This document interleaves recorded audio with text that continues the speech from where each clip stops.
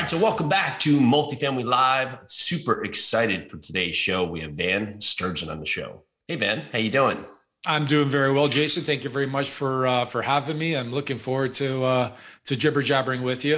Hopefully, provide some content for all your listeners out there. These multifamiliers that are running around looking for property, but it's awfully difficult nowadays, isn't it? Yeah, it sure is. And so we're excited to dive in there. Let me give them a quick rundown of you and everything you're doing. So Van's an experienced entrepreneur of over 30 years, successfully created several businesses in the real estate industry that covers areas of land acquisition, development, management, construction, and renovation.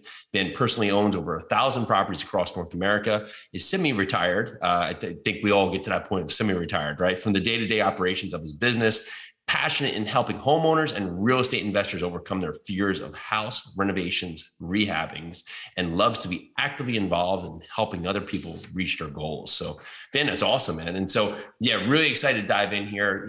1,000 properties, that takes effort, right? So that doesn't just show up and you say, okay, next week, here's my goal, right? So talk us through just the evolution from where you found that first property, got you out of the gate, or maybe it was multiple properties, to how you've scaled yourself to this part of today. Sure. Well, I was born and raised in Chicago, and I came from a background, and I kind of fell into real estate investing, multifamily space, in that my immigrant parents, instead of buying their dream home, they purchased the apartment building that they were actually renting an apartment from. Wow. And it was in the late 70s, and they bought this beautiful little building. And instead of buying their dream home, they bought this apartment building. And unfortunately, things kind of took a turn for the worse during that period of time because of the 70s. You're too young to remember, but the inflation was sky high at 18-something%, and interest rates were the same thing too, and unemployment was crazy. It was just a bad period of time. And this apartment building that was fully occupied in Chicago there, all of a sudden the neighborhood started to deteriorate. And all of a sudden we were experiencing a high vacancy rate from 40, 50, 60%. I can remember walking through the building, half of it was vacant. And it was, we weren't the only ones experiencing that. Other landlords in the area were as well.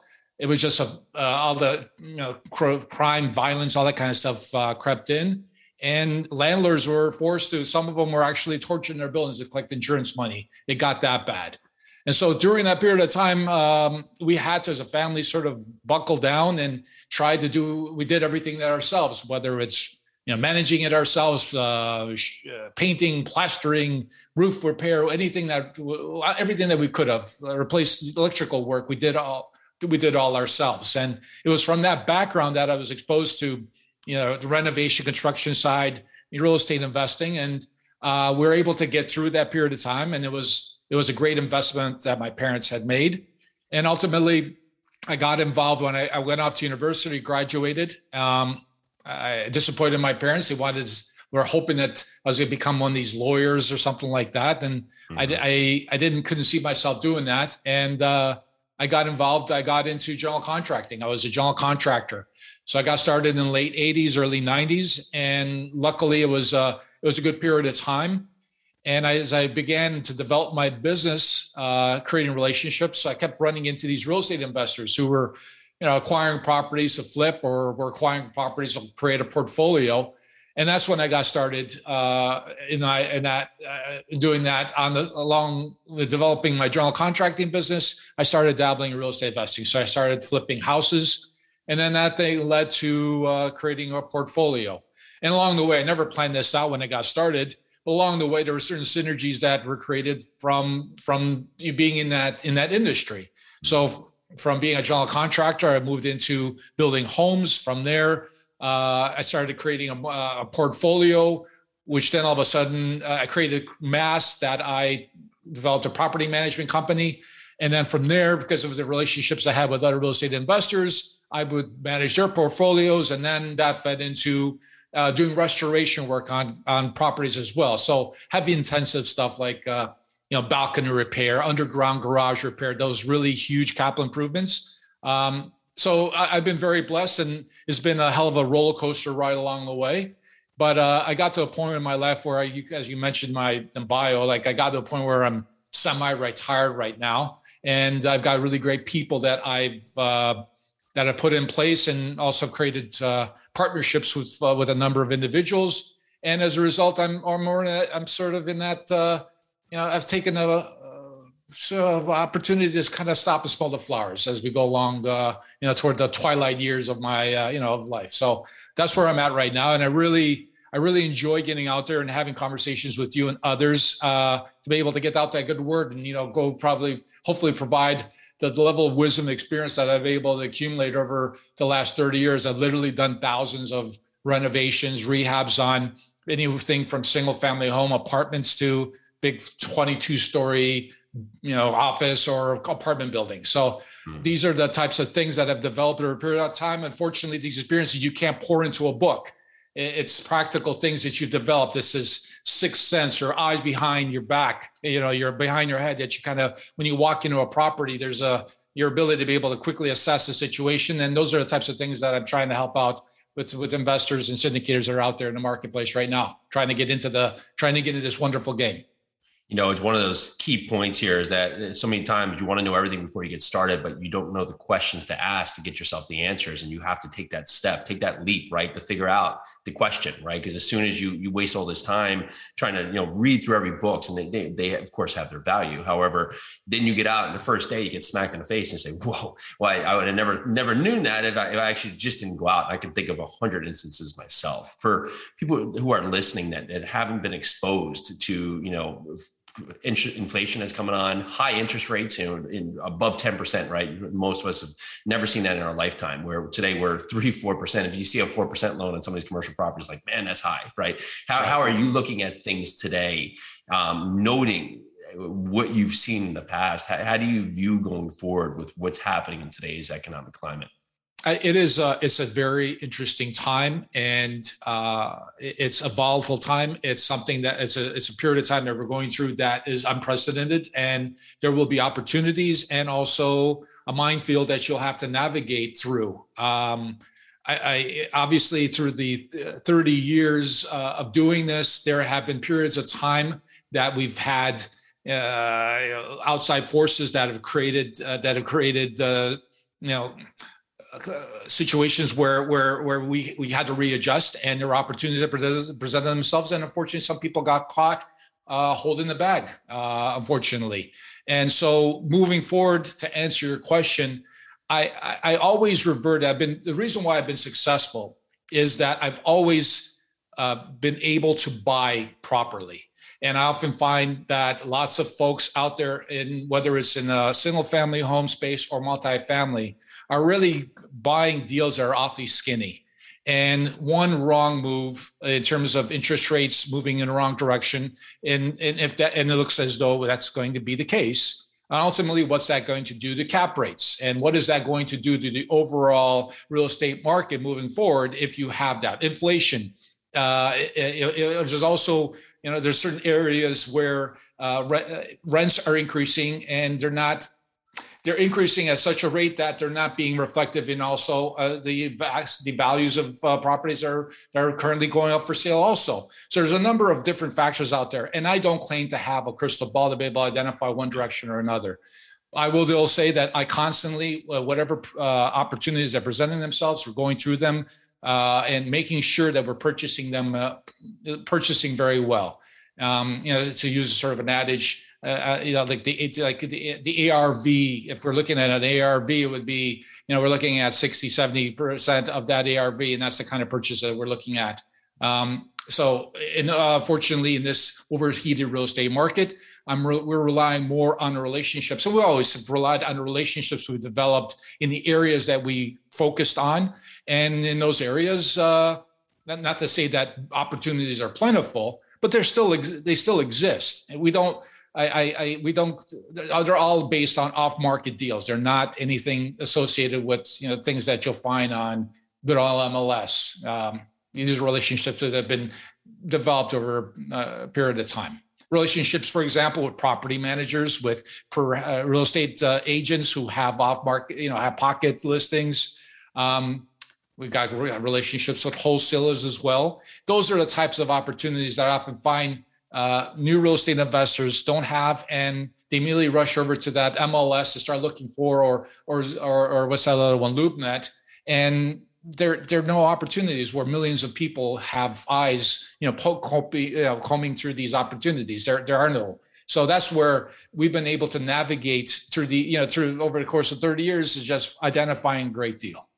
The property managers is such a key piece to having access to deals, right? They're right in the face of it. They know if an owner's just underwater or undercapitalized or having a partnership dispute. And so many times that's been just such a great lead, right? Because it is a really unforgiving business, right? You do great, the owner sells the property. You do bad, you get fired. And it's hard to be a property manager, right? It's a difficult state to be in. But in that same part, if something happens on the ownership side, that property manager, it would make more sense to be able to align partnerships, align a buyer and a seller, and keep that portfolio in house, right? So it's definitely something, making those relationships with good property managers really just counts out.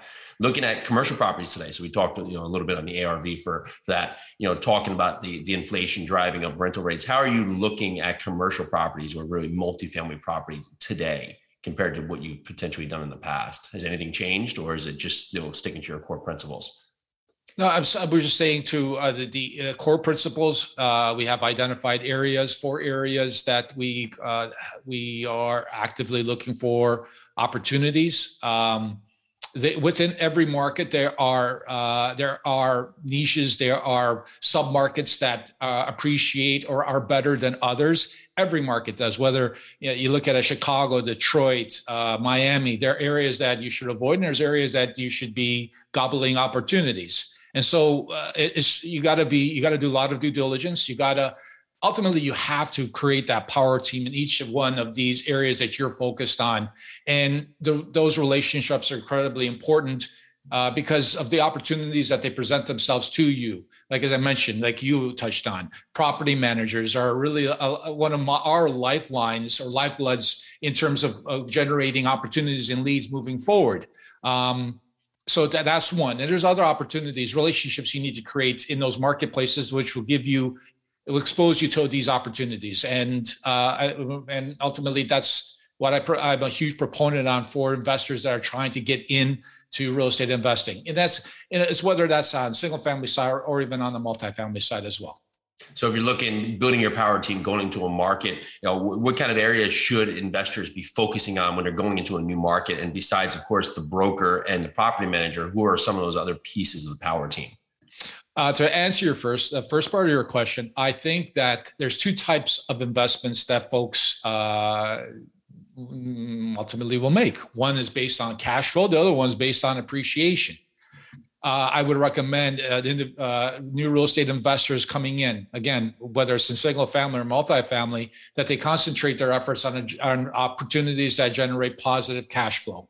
And once you've created a portfolio of those types of properties generating on a consistent basis cash flow, then we sort of move off into properties that are more based on appreciation, where you might acquire property on a lower cap rate or lower rates of return, but your anticipation is that on the appreciation side, you're going to see some dramatic movement in a positive direction.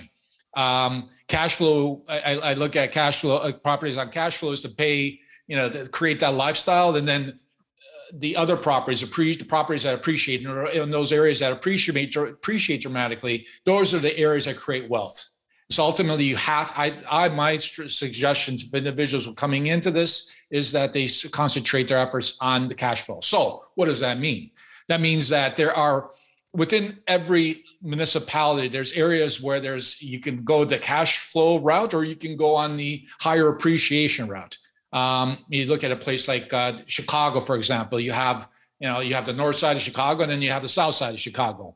And if you look at the numbers associated with both of those markets, and that's pretty broad, you'll see what I mean. That one side has more slated toward the cash flow side, where the arithmetic is very simple to understand, and there's money to be made. And then there's opportunity on the appreciation side, where you're going to sacrifice something in terms of you're going to pay more per door. You're going to get something more. You're going to buy something at a lower cap rate, but ultimately you're going to see much more appreciation and value. Now, you asked me a second part of that.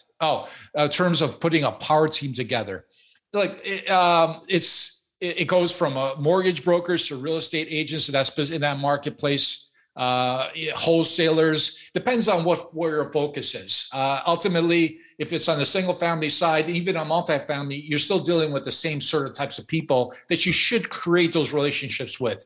And that is the most difficult and perhaps takes the longest, but it's the most fruitful, in that once you develop these personal relationships with individuals and establish clearly, a win-win situation in those, it's over a period of time, you'll see how much it'll net in terms of your progress moving forward in developing that real estate investment portfolio. Doing renovations across so many properties, when you've looked at your past or historical performance on your multifamily properties, is there a series or stage of renovations that has really become your core philosophy that you said, this is something we have to double down on? And on the other side of that, has there been a renovation package that you've put in place, across properties, and then found out later that, going forward, I'm not going to do this anymore. It doesn't help the property. It doesn't help the community. It's not really adding the value we thought it would be. Of course, we're always constantly learning. Even though I've been going at this for over 30 years, markets change. Things that used to be or were popular, 3 years ago aren't as popular now. So we're constantly looking at what our competitors are doing, constantly tweaking and making sure that we're generating, the KPIs in all of our investments. Now, to answer your first part of your question with regards to, is there a process? I guess, is there a process, or are there things that I concentrate on in the development of a property once it's acquired, and making sure that we meet our projections? I've heavily focused on the common area improvements more than the individual suites. I have found that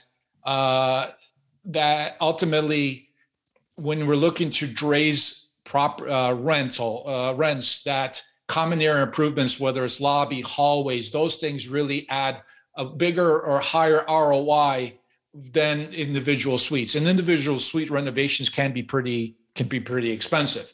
So if we were to sort of generalize an apartment that would cost you $10,000 a door, if you take a fraction of that and contribute it to the hallways, to the elevator, to the lobby, whatever those common areas are, you will see that all of a sudden the class of building or the profile of tenants, that prospective tenants you should be attracting, will significantly increase versus the kind of the heavy capital improvements you should be making on the individual suites. Oftentimes, when I'm dealing with new real estate investors in particular who've elevated from the single family home side up to the multifamily space, that is the biggest struggle, is that they have sort of these dollars, these projections that they've brought to their investors. And you've looked them straight in the eye and you've given them this, and they trust you now. They're giving you their hard-earned dollars to use that money toward this deal. And you put this deal together, you got all these projections, all these numbers look wonderful. Then all of a sudden you got to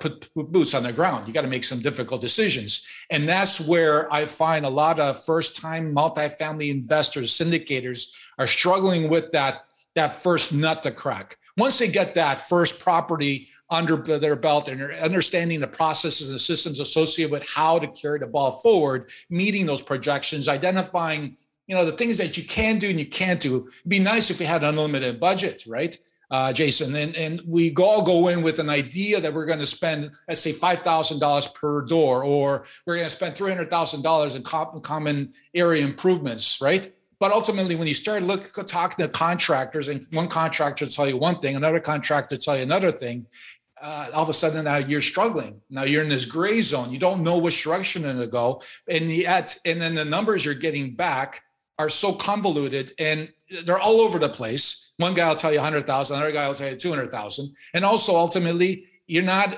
assured of whether any of these guys or girls will actually drive the bus forward to get you to your projections. Yeah. And I find that lots of multifamily syndicators look at, they struggle with this. One thing to use your own money toward a deal.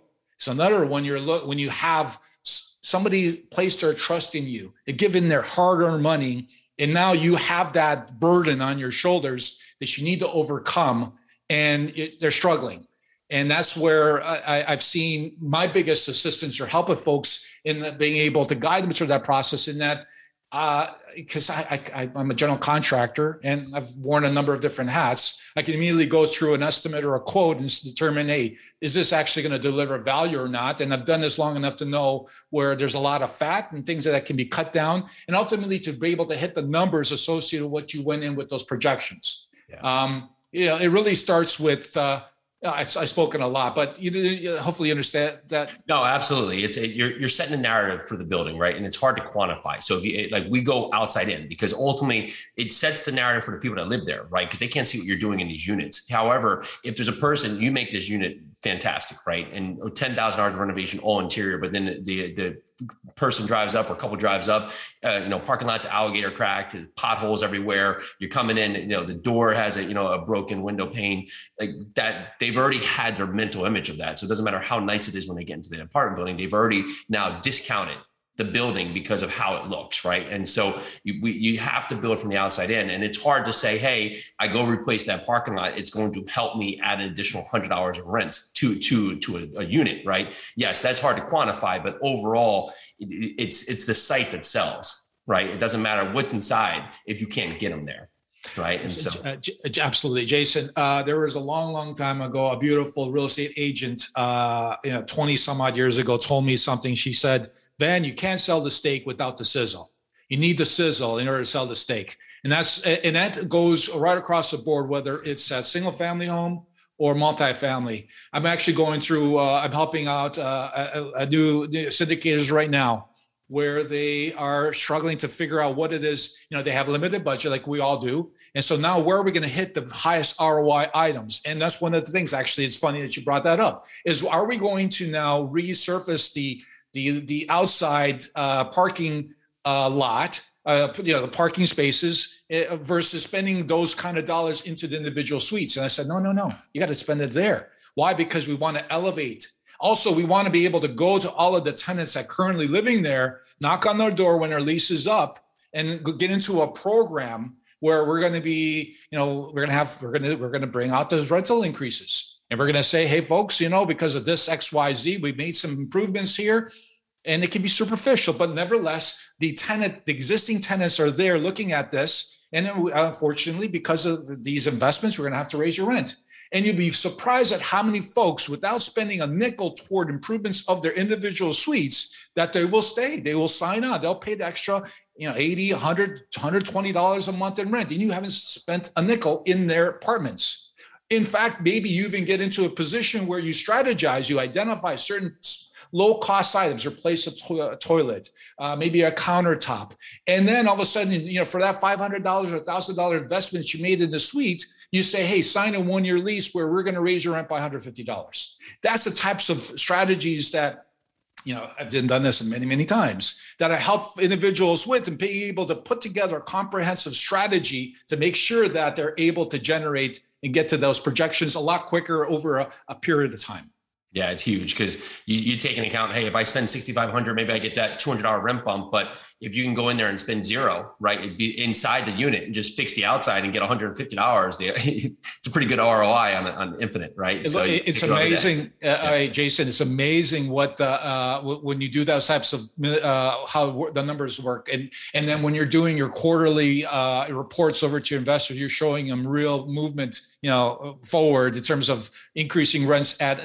It's amazing. It's a beautiful thing. And that's especially when you're first time, a syndicator, this is your first deal. These investors are looking at you through a microscope, and you're able to, over a course of a 6-month, 1-year period of time, generate, that exceed projections. Then guess what? All of these folks, or most of these folks, have a couple of other dollars that they're willing to throw at another deal that you're going to put together, right? So absolutely. Well, Van, this has been an incredible talk. Thank you for all your value, all your wisdom from 30 plus years of investing, even back to your parents and that first project, just a lesson learned from that. So really appreciate you coming on the show. For everyone who's listening, like to learn more about you, your story, what's the best way for them to reach out? Well, I'm on social media, so they can look me up on Facebook and Instagram. I have a website, vansturgeon.com, where I've got a number of articles that I've written that have been picked up from Yahoo News and places like that. And I've been on a number of podcasts just like yours, great podcasts where there's tremendous content. And There's also there's a couple of tools that I have on my actual website, like a free renovation calculator that I recommend folks if they're looking for something that they can use to create a sort of a checklist to be able to go through whether a single family home or multifamily. Also to spit out some numbers, because that's another struggle that a lot of new investors have, is that they're always reaching out, trying to get information from a general contractor, get a number associated with this renovation. And they're struggling with that. So it's a tool that they can use to put some processes and systems together so that they can be successful. Yeah, that's amazing. Thank you. So we'll have that in the show notes. Van, thank you very much for your time. Super appreciate you and super appreciate everyone who's listening. Thank you for having me. Thank you.